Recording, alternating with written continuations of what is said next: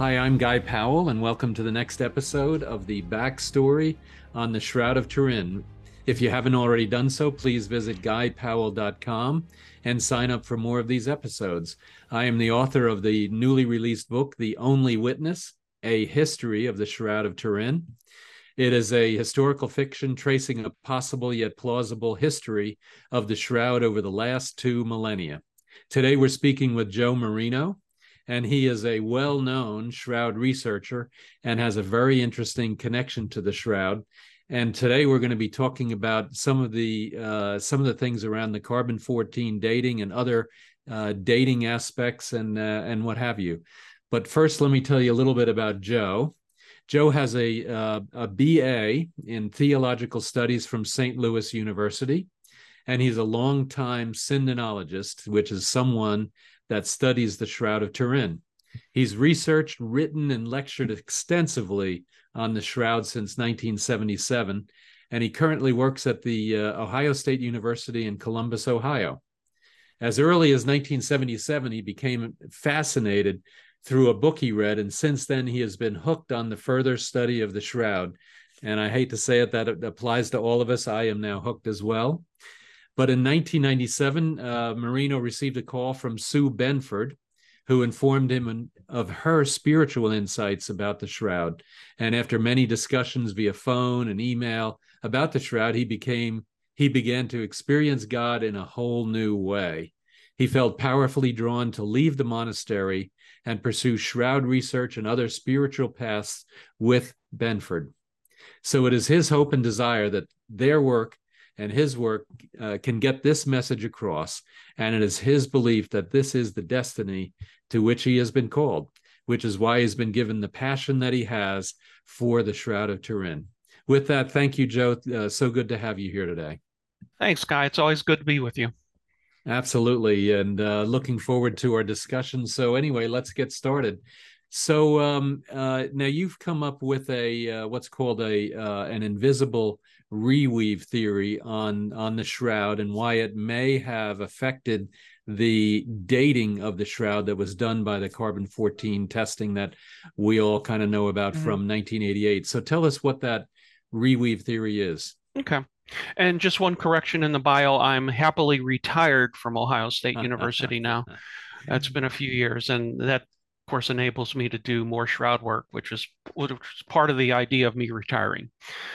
Anyway, yeah, when I first got together with Sue, she noticed what she thought were some irregularities in the C14 corner. And as you mentioned, she also had some spiritual insights, and we started investigating that. And so the first thing we did was send pictures of the C14 sample to three textile experts, but did not tell them that they were pictures of the shroud because once people know it's the shroud, you know, bias can creep in and whatnot. So we just showed them the close-ups of the pictures and said, just we'd like your observations on this. And all three independently, including one here in Columbus who was he was born, I think, in France and was a tailor in Columbus, Ohio. And she visited him in person. The other two we did by mail. Um, but all three independently said that they felt that the area had been manipulated in some way. So we thought, well, that's interesting. So um, we later got quite a few other people that independently weighed in and textile experts and chemists and different scientists and stuff um, that seemed to indicate that they thought there was repairs or manipulations or anything. So I've written quite a few papers over the years, and I now have there's a technique that was known in France called French invisible reweaving. And interestingly, um, at the time that we believe the repairs were done, and let me say it's almost universally mentioned in articles and podcasts when people talk about it that they think that the Poor Clare nuns who put the patches in after the fire of 1532. In 1534, they put in patches after the fire, and most of the people think that they did the French invisible reweave, which I don't think they did, because I think it's a very specialized technique, and I don't think they would have been talented enough to do that. And it's important to remember that at that time, the shroud was actually owned by Margaret of Austria, who was part of the House of Savoy, and she had access to the French weavers in her court, and so we believe one or more of her weavers in her court actually performed the repair. In 1508, she did her will and had something in there about giving it, the language I think is not clear, is either a piece of the shroud or the whole shroud um, to a church. And then she died in 1530, and then the fire was in 1532. So we think that the invisible reweave was probably done, you know, probably shortly before she died in 1530. And the French invisible reweave is a technique that it involves a tedious and time-consuming thread by thread restoration. Now, when Sue and I first thought that there was a repair, we kind of thought that the first century cloth was here, and then the 16th century cloth was there, and they were next to each other. But then later on, we revised it, and in French invisible reweaving would it be thread by thread interweaving. And in fact, Ray Rogers did find later on cotton interspersed with linen. So I've got three along the way. I've discovered three different manuals of how to do French invisible reweaving, and there's some real interesting quotes about there. And I have those in my most recent paper that I put up on Academia, and they're saying, people, if you do it well, people won't be able to tell that you've done it, and there is some question about, some experts say that you might make it invisible on the top side, but not on the back side. But in that technique, there are no knots. So when you look at the backside, you're not going to see knots. And then most importantly, I mean, I think the evidence is, if you look at it overall, it's pretty compelling. And I think the most important aspect of it is that it's been confirmed chemically. If it's unless you're an expert, you're really not going to be able to tell with the naked eye if something there. So you have to go to the chemical level, and I have quotes from Adler and Rogers and different people that suggest that there is in fact an invisible reweave there. Yeah, it is fascinating, and to your point, when I first heard about the reweave, I've had like a hole in a suit repaired, and the fix is not bad on the one side, but then if you look at the other side, then you can see that there was like a patch of material, kind of like in your first example, there was a patch of material that was somehow woven in. But what you're saying is that the invisible, or this French invisible reweave, is actually thread by thread. So it sounds like you're joining. I don't know if you're cutting or whatever you're doing, but you're cutting and joining two different materials at some point, and then that new material then gets woven back in and into the original cloth. And so there's actually two things, or maybe even more, going on. There's actually the connection of the two threads so that you can't see that connection. And then the second piece, I guess, is then the actual weave pattern that Mhm. then is replicated, and so that you can't even see Mhm. the new weave pattern with that new thread. And that is that definitely is a very interesting task for somebody to take on. And to your Mhm. point as well, I don't think the poor Claire's sisters would have been Yeah. capable enough. That would, I mean, they may have been great sewers and tailors and whatever, but I think you're right. They have to, the person that did it actually has to be very, very proficient at Yeah. doing that specific weave. Right. And I wouldn't, as I mentioned, I wouldn't be surprised if there was a team of weavers Mm, rather than just one person working on it.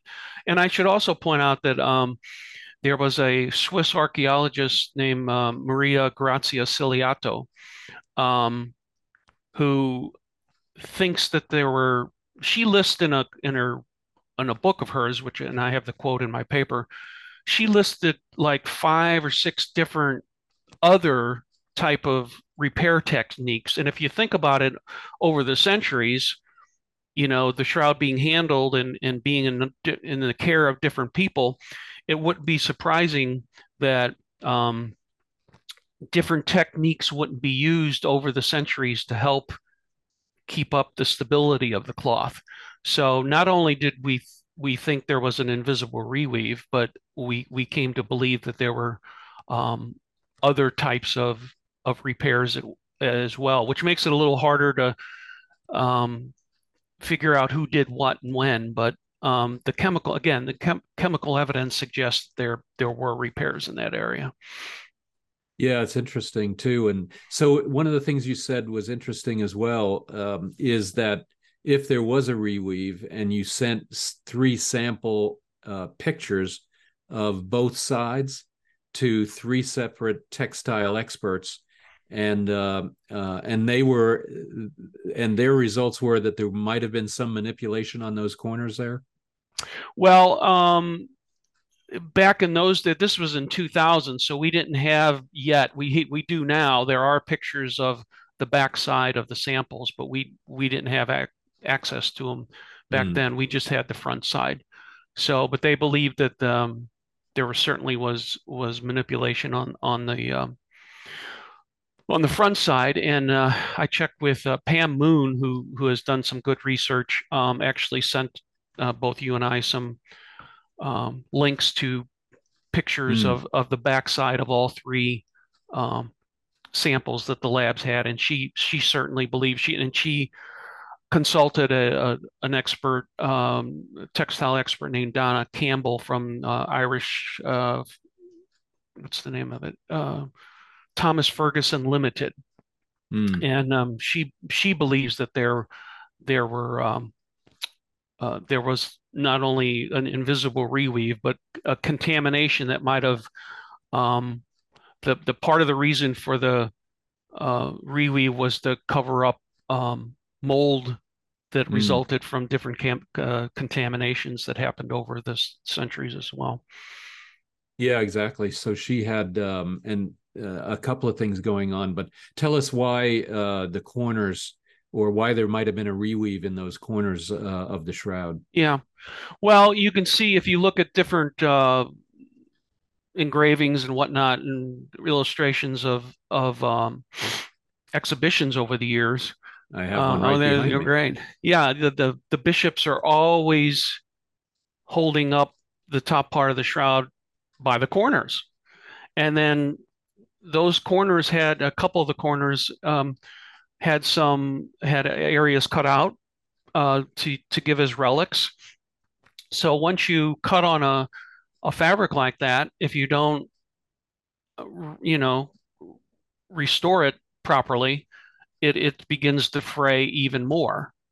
So unfortunately, the main reason um, that they only took one sample, which was a crucial mistake for the C-14, because you don't have, it was suggested that they take it from multiple parts of the cloth. I mean, the shroud's 14 and a half feet long and 3.5 feet wide. It's a big cloth. If you take one little sample from a corner that has probably been repaired, you have absolutely no guarantee that it's representative of the rest of the cloth. And no matter how much the skeptics argue, one sample is not sufficient, and it just isn't done on any object that I'm aware of. You have to have control samples. Oh, and get this as an aside. Um, the Michael Tite of the British Museum told the C14 labs the dates of the control samples. Now, one of the main idea, I think, of a control sample is to make sure that these labs um, equipment is working properly. Okay, so if you give them three samples, control samples of known dates, and all three labs get the control sample dates wrong, you obviously can't trust what they get with the shroud. Now the problem becomes if you give them the dates of the control samples, and I'm not saying this happened, but there's the possibility that they will then manipulate the data to say, oh yes, our equipment. Who's going to know? Our equipment was perfectly fine on the control samples. Well, no, that's not how it's done. You don't let the labs determine whether their equipment is accurate. That's the whole idea of a control sample. And so that was another big problem. But I'm getting off on a tangent Yeah. and on a soapbox here. But anyway, so yeah, the corners were cut on to give away as relics, and they were always held by that corner. So and then Ganella picked that one corner, the where the C14 sample was taken, because in 1973, that's where the so-called Reyes sample, that's Dr. Gilbert Reyes, was given a small sample in that corner for textile analysis. And they decided to take the C14 sample from that area because that area was already cut on, and they figure, well, let's not cut any additional spots since this, but that's just bad science. It's just Yeah. bad science. So I Yeah. think just on that the fact that it was taken from one sample site alone, disqualifies the validity of the results. Now the other side will argue that apparently because they're happy with the results, but from a pure scientific point of view, that was just bad science.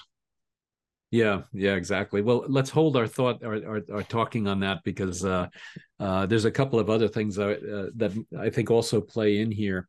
So first of all, we talked about the what the French individual reweave is, and that it's not visible on either side, and that seems to be true based on the photos that Pam sent. Now there are a couple of other theories. So what we're trying to do is the carbon 14 came out with a date of the entire cloth based on this tiny sample from potentially a contaminated, manipulated corner of the cloth of 1260 to 1390. And so what that means is if the actual radiocarbon ratios and mechanism and measurements were done correctly, then that means that either the cloth is from that time period, 1260 to 1390, or there was contamination or manipulation. Or there might have been another theory, which is the Robert Rucker neutron absorption theory. So let's talk about that one, and then we can talk about some things with Pam Moon as well. Maybe in one or two sentences, tell us what Robert Rucker kind of came up with and how that may differ then from what the invisible reweave might be. Okay. So Bob's theory is that there was an emission of, I guess, neutrons. I get lost in Yeah, all these. it's neutrons. Yep, yep, yep. So there was an emission of neutrons um, that was emitted from the body for all intents and purposes. At the point of resurrection. I think he's very careful with his language because he talks about he has a scientist hat and he is a Christian. So, but he talks about taking off his Christian hat and putting on a scientific hat. And I think it's a kind of a hard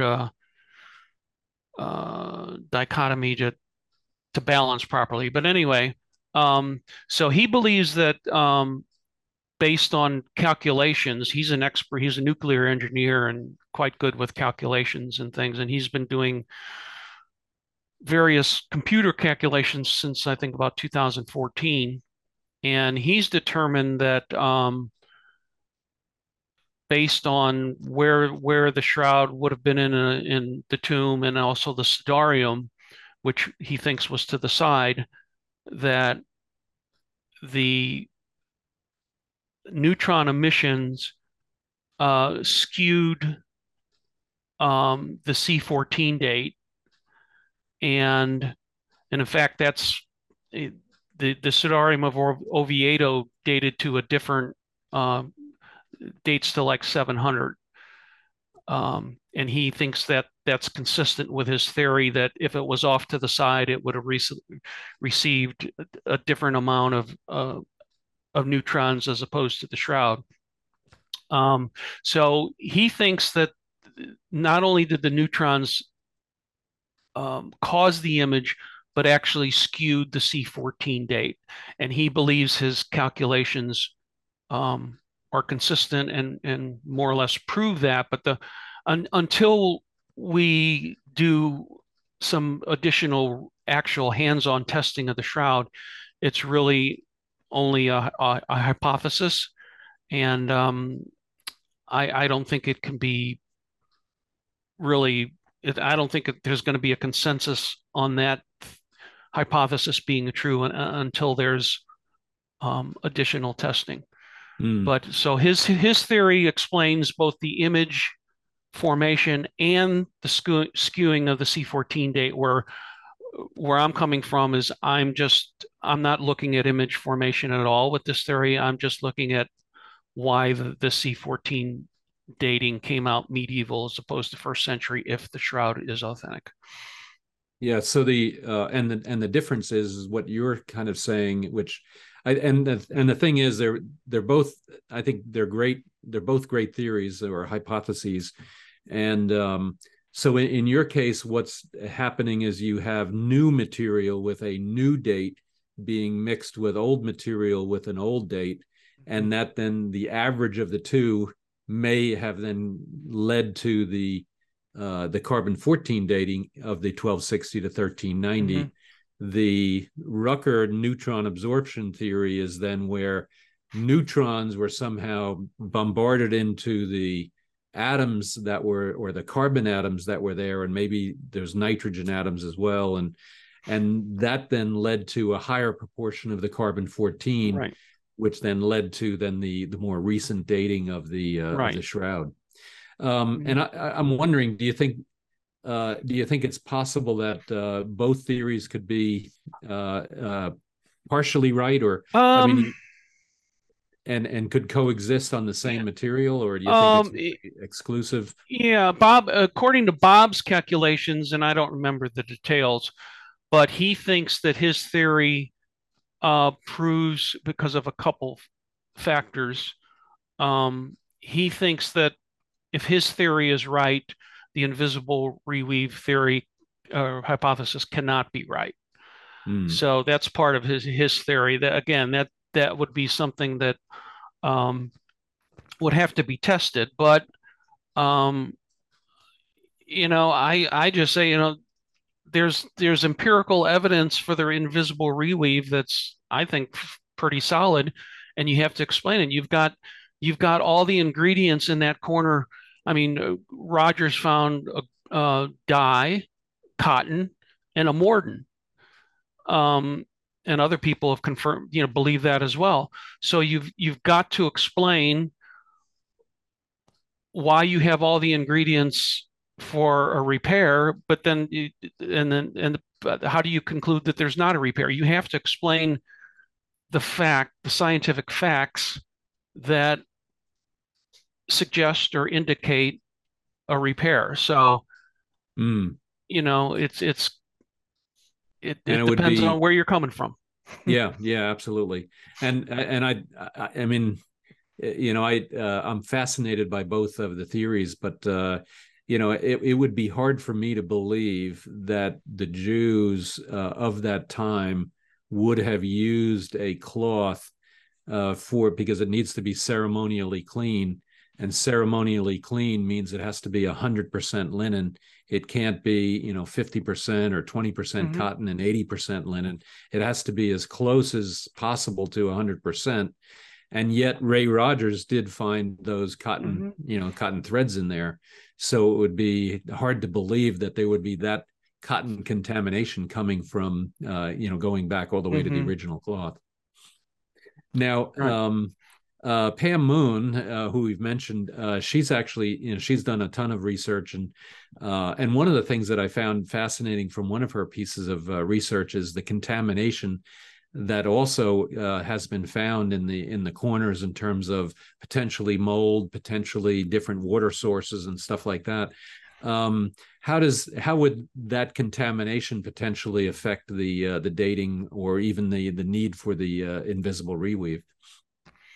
Yeah, I'm not sure it would in itself skew the date.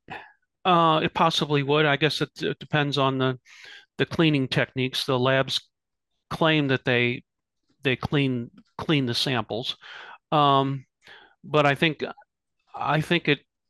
the mold or contamination would have been more of a factor just from the aesthetic point of view.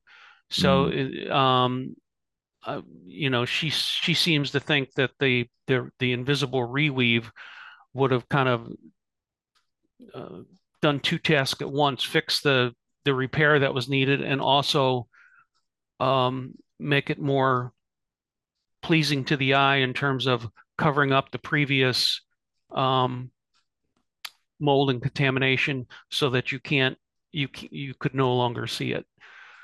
So that's where yeah, I think she's coming from with that. yeah. Well, and I think too, if there was, water in there or mold in there, that would also certainly, at least in my opinion, would weaken the cloth, potentially make it more likely to fray. And if it's more likely to fray, it's more likely to need to be repaired. And so, Hmm. therefore, then the repair would be, more likely to have taken place just because Hmm. it was more likely to have been damaged through the mold, through the water, and then through the handling that took place over the centuries. Right. If your viewers want to check out some of Pam's papers, and just a note, they have a lot of pictures, so that they take a few minutes to is it download or upload? Download, Download. yeah, download. It takes a few minutes to download, but anyway, her site is www.shroudofturinexhibition.com. One word, shroudofturinexhibition.com. And she's got a lot of good papers there. And there's also a really good paper there by Donna Campbell of the Thomas Ferguson Limited, and her views on the fact that she thinks there was a repair there. Mm, yeah, interesting. Yeah, Pam has done some amazing stuff, Mhm. and then definitely one on there was one on the contaminations, and that was kind of what I was referring to. And she's found 7 different sources of contamination Mhm. that are probable based on Mhm. the history of the cloth and other markings that you can see on the cloth. All right, well, fantastic. Anything before we kind of talk about the infamous carbon 14 testing? Anything else we want to say about the invisible reweave? Um,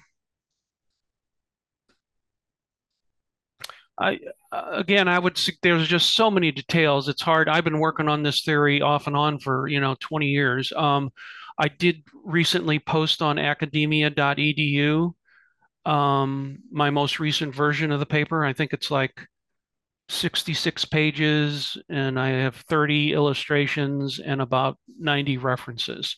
Mm, So it's pretty up to date. I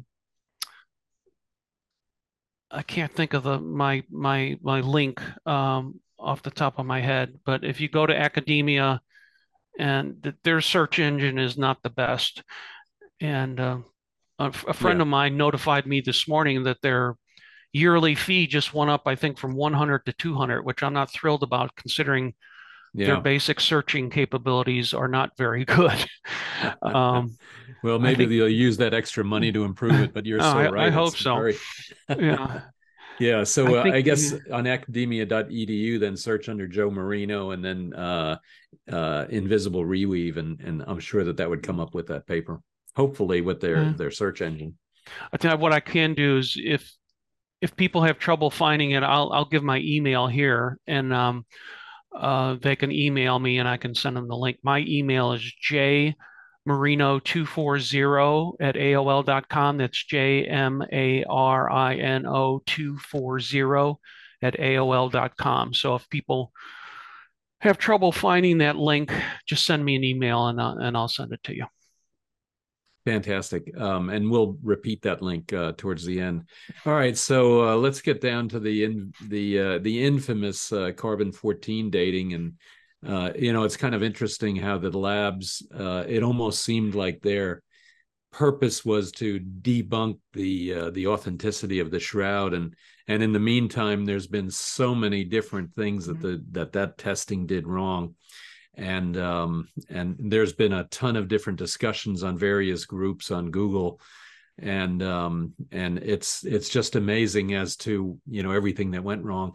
Let's first talk about the sample and the sample taking. You mentioned there was some of the problems with that, but let's just go back and reiterate some of the problems that there were with the sampling, and how then the sample was then even sent out to the labs and things like that. Mm, yeah, well, they had a big planning meeting in Turin in 1986, September 29th through October 1st. It was over 3 days. And the C14 people were invited, some people from STIRP were there, obviously the Italian authorities, an Italian group called some I forget the name of it. It was an Italian civic group, and because even though the it belonged to the Catholic Church at that point, because it was something about Italian jurisdiction or something, an Italian group, civic group, was in it, and they made the people later during the C14 testing itself turn the lights down, and Rigi and other people were saying we could hardly see what we were doing.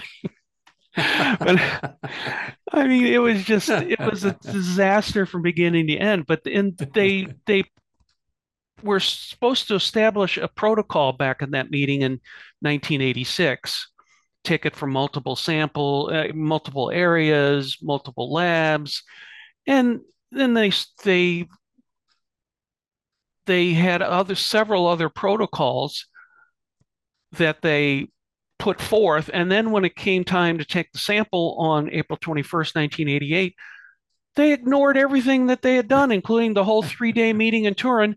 And Rigi and Ganella argued for an hour and a half where they were going to take the sample from. It's like, why did you have a 3 day meeting and now you're arguing the day of the sampling where you're supposed to take it from?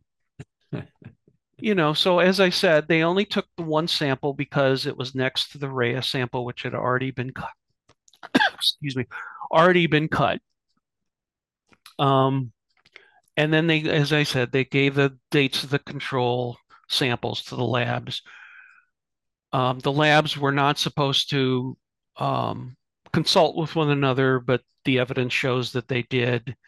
Um, it it was just a mess, and I attended a symposium in Rome in 1993, and there was a French statistician there named Philippe Boursier de Carbone, spelled Carbon, ironically, and he listed 15 points of failure in the procedures that the labs did. And I'm going to just read those real quick because these are important to hear. 1, absence of a formal report of the sampling. 2, absence of a video archive on the final steps of the sample's packaging. 3, in the official reports, contradictions about the cutting and weight of the samples by people in charge of sampling. 4, breaches of the protocol initially planned for the operation of dating. 5, rejection of the usual procedure of double-blind test. 6, refusal of the interdisciplinary documentation, which is usual in the procedures for radiocarbon dating. 7, exclusion of acknowledged specialists in the Shroud, particularly American scientists who participated in previous works of the Shroud of Turin research project. 8, communication to the laboratories, most unusual, of the dates of the control samples prior to testing. 9, intercommunication of results among the 3 laboratories during the job. 10, disclosure to the media of the first results before the delivering of the findings. 11, refusal to publish raw results of the measurements.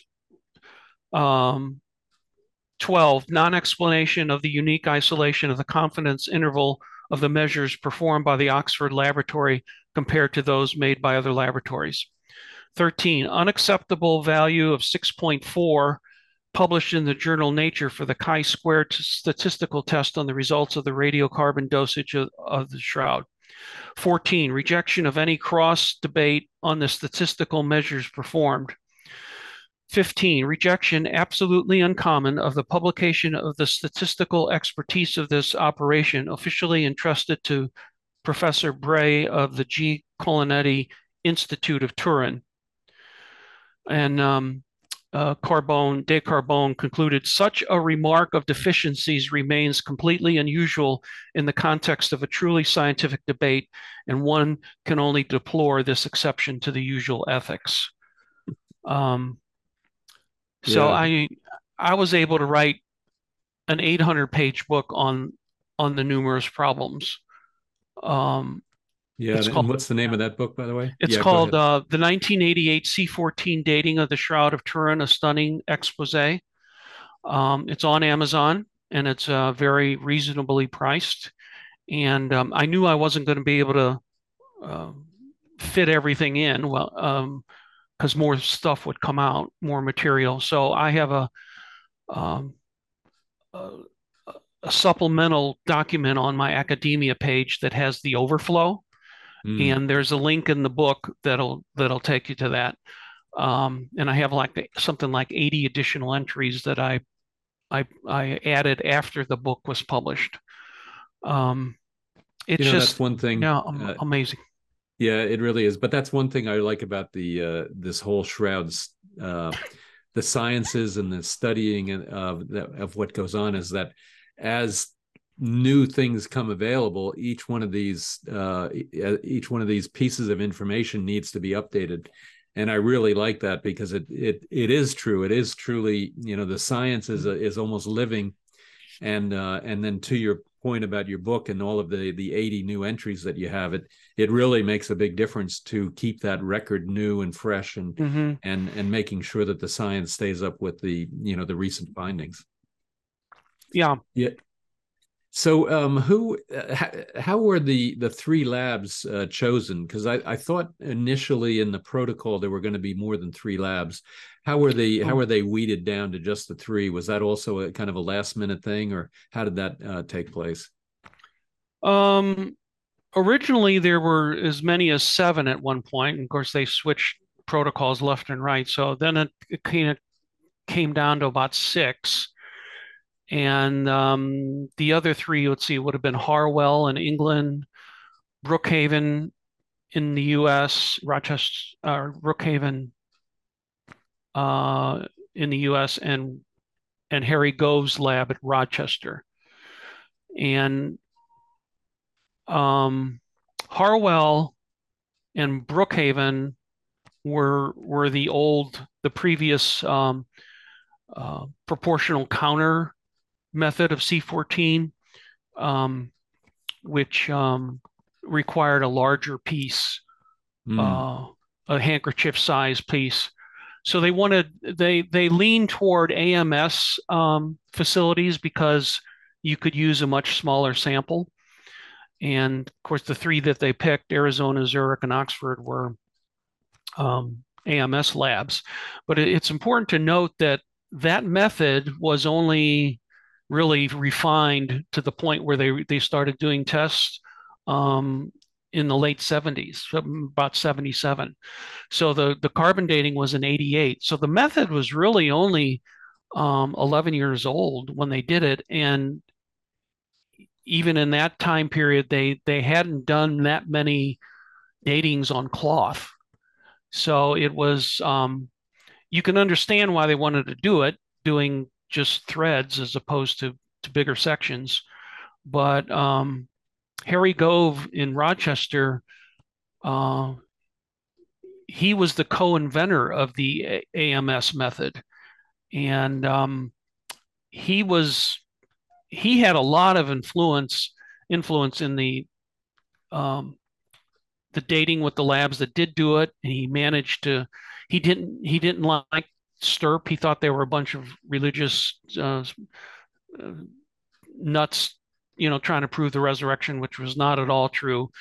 And then he locked horns with Ganella. And so one of the reasons Gove's lab didn't get picked, I think, was because Ganella didn't like him. So, So who says there's no personalities in no, my science? gosh, there were so many egos and politics and agendas and Machiavellian, goings on. It's just mind-boggling for Mm, what should have been the most important scientific test in history, and it was just bungled from mm, beginning to end. And let me tell you another story that I can't remember if I might have it in my supplement. I don't think I knew about it at the time when my book was published. But Michael Kowalski, the editor of the British Society for the Turin Shroud newsletter, he's written a book, a very good book, and he's been on some podcasts. He told an interesting story on a podcast recently that he was on, in that Nature magazine that published the report. The editor at the time was a guy by the name of John Maddox, and he was known to be militantly um, anti-Christian, and he he was a fellow of the organization called the Committee for the Scientific Investigation of Claims of the Paranormal. I think they've changed their name to something shorter right now. I can't think of it off the top of my head. But anyway, in 1987, John Maddox was a fellow of that organization, and Carl Sagan was also a fellow of that organization. And in 1987, they published in one of their magazines, I think it might have been the Skeptical Inquirer, maybe. Anyway, in the year before the carbon dating, they published a list of things that their organization intended to debunk. Okay. And guess what was on that list in 1987? The Shroud of Turin. The report is published in Nature magazine, which John Maddox is the editor of. Willie Wolfley was the head of the Zurich lab, and I've got a quote in my book where he says this was the first time in his life that he was involved in a project in which a paper was accepted before a draft was even submitted. Maddox apparently heard or knew that the data was showing at the time that it was putatively 1260 to 1390, which of course him as a fellow of PsyCop and an anti-Christian militant would have been happy about. So people tend to think that, oh, scientists are honest, and there's a lot of dishonesty in science. But when you come to the Shroud of Turin, which is an emotional subject and has implications for people's worldview and outlook on life, it's to me, it's not surprising at all that people would try to manipulate the data to get a result that coincides with their worldview or whatever. So, I mean, you don't want to make accusations, but once you start putting all the data down and listing all that went on, you can't help but think that, well, look at what the Yeah. actions, what they said and did, and then make your own conclusion. Yeah, absolutely. And it was when I read your book, the Carbon 14 Dating, a Stunning Expose, and I have the title probably wrong. I was amazed at the politics and the Mm-hmm. pettiness Yeah. of different people across the whole planning and the implementation Yeah. and everything of the carbon dating. And in some respects, you could kind of say the killing of Jesus Christ was the greatest crime of all time, but the greatest crime in Mm. 1988 Mm. was the carbon 14 dating, because there was clearly things. It's not a crime necessarily, but over exaggerating, but clearly things that were done in an inappropriate manner, in a political manner, in a petty manner, and it's really a shame when you think about Yeah. what actually happened afterwards once that took place, Mm-hmm. because it really slowed the scientific Yes. study of the shroud immediately thereafter, and it's only now, as the truth and as the problems and the 17 that you mentioned from Professor Carbone, as those things are now coming out and becoming more widely known, that the shroud research is now Mm-hmm. starting to take over again. Yeah, and I'll tell you another interesting little story in terms of related to the fact that of the 15 I read, they said that the raw data wasn't released, and that's true. It was only finally released in 2017 after Tristan Casabianca of France filed a Freedom of Information Act. Now, um, it why did it take that long to release it? You have to, you know, conclude that they were worried about there being data in there that look odd or suspicious. And once that data did come out, Tristan and three other Italian co-authors, including statisticians, found severe problems with the way that the labs um, compiled their statistics, and then it concluded with a 95% Mm. certainty that the shroud dated to 1260 to 1390.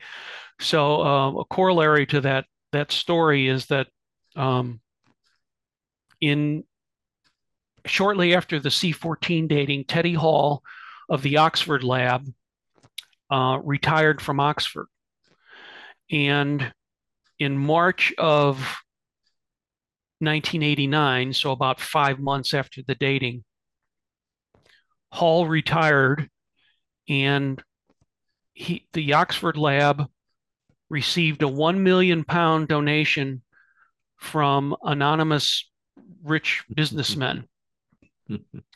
Um, Now, they didn't say it was for debunking the shroud, but that's been a suspicion by many people. And guess who took Hall's place? It was Michael Tite from Oh. the British Museum, who was supposed to be the independent overseer. Um, and by the way, Teddy Hall was on the board of directors of the British Museum. So you got some conflicts of interest there. That doesn't prove that they were manipulating things necessarily, but it doesn't look good that there was that two-way conflict of interest going Mm. on. And then I asked Tristan in at a conference in Canada in 2019. I said to him, "Did you ever file a Freedom of Information Act to Oxford to get the names of the rich businessmen that made that £1 million donation?" And he told me at the time that he had filed it at the same time in 2017 that he did the Freedom of Information Act to the British Museum about the raw data. And I checked with him within the last couple months.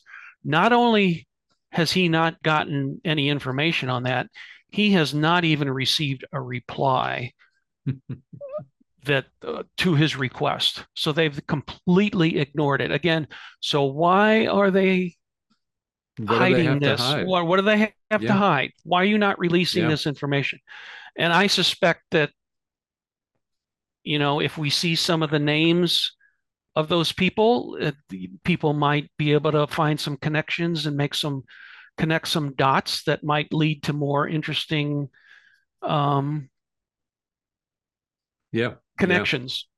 yeah, You absolutely. know, So we have the British Museum as kind of the organizer, and they do the summary of the results from each of the labs. So each of the labs got a sample.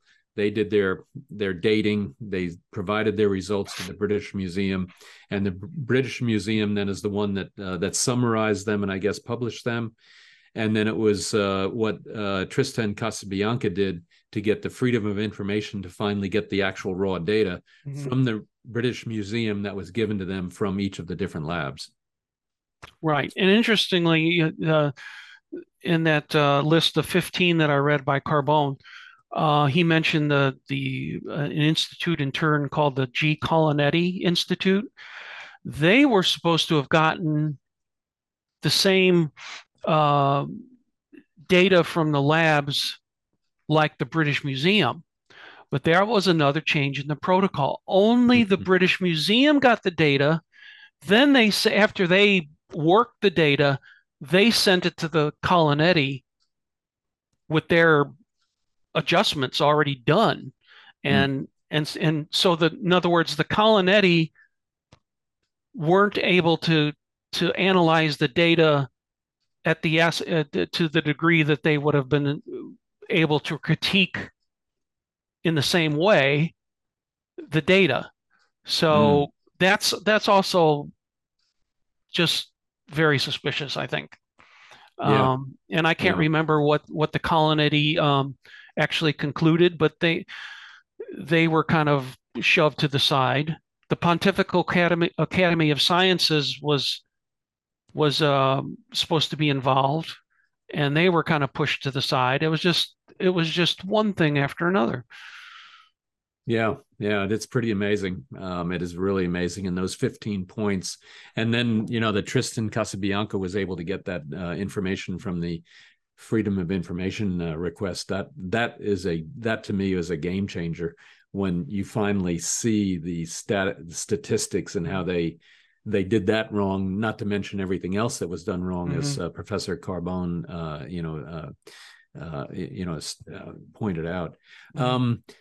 We've got a break. I could go on. I would love Mm-hmm. talking about this stuff, and then certainly the carbon 14 dating, the to me one of the greatest crimes ever. In terms of how badly that was done, Mm-hmm. and then to your book as well, and pointing out the politics and the pettiness and everything else that was going on behind the scenes was just phenomenal.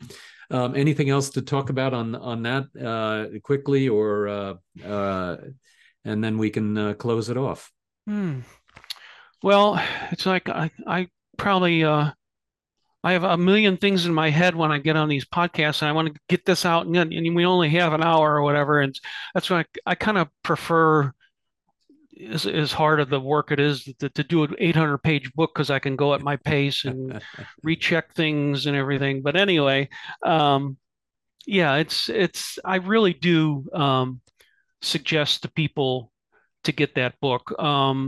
It's not a thing you're going to read from cover to cover in a couple nights. I mean, it's more of a reference book.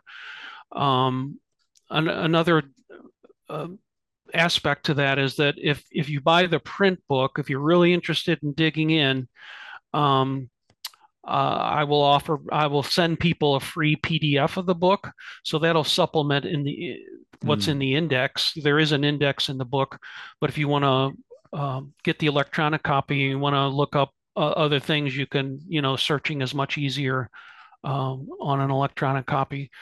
But yeah, it's interesting, and I think we've made good inroads. It's taken like you know, 30 something years, 35 years to kind of get most of the story out. And I always point out that, I wrote the book and did the 80 additional entries in my supplement with documents that I could get my hands on. Now, some of them are rare, I'll admit that, but I often think, gosh, if there's probably a ton of information that I don't even know about that, if I knew about it, I might, have a 1,600-page book. Who knows? But there's plenty of evidence out there if you want to dig into it. Check out the book and Yeah. And where can they reach you? What was your email again? my email is jmarino 240 at AOL.com. jmarino 240 at AOL.com. And I'll be happy Fantastic. to answer any questions and give you the link to my academia page if you want that. Oh, I might also mention here, I have a weekly email bulletin to which I send people interested in the Shroud the latest news and podcasts and videos and articles. I like keeping up on that. And I usually come up with 6 to 12 items a week all year Oh, round. it's more than that. You've got more than that. It's just incredible how, and that's where, the interest in the Shroud is Yeah. documented by how many different items that you have. There are so many papers as well as podcasts and videos and interviews and stuff like that. So, Joe, let's close it off there if you wouldn't mind. So Sure. jmarino240 at gmail.com, No, jmarino240 at AOL.com. AOL, sorry, Mhm. AOL.com. Thank you very much. And then otherwise to the audience, please stay tuned for many other videos in this series of the backstory on the Shroud of Turin, and please visit Guy Powell and sign up for more episodes. And if you have some suggestions as to topics or individuals you'd like me to or us to interview, please let me know. And Joe, thank you so much. Really appreciate it. It's always very interesting and Yeah. very educational. Thanks, Guy. I really appreciate the video cast that you do. You have some great guests, and it's a great service to the Shroud people that are interested in this. Yeah, thank you. Thank you so much. I appreciate that. Okay, thank you.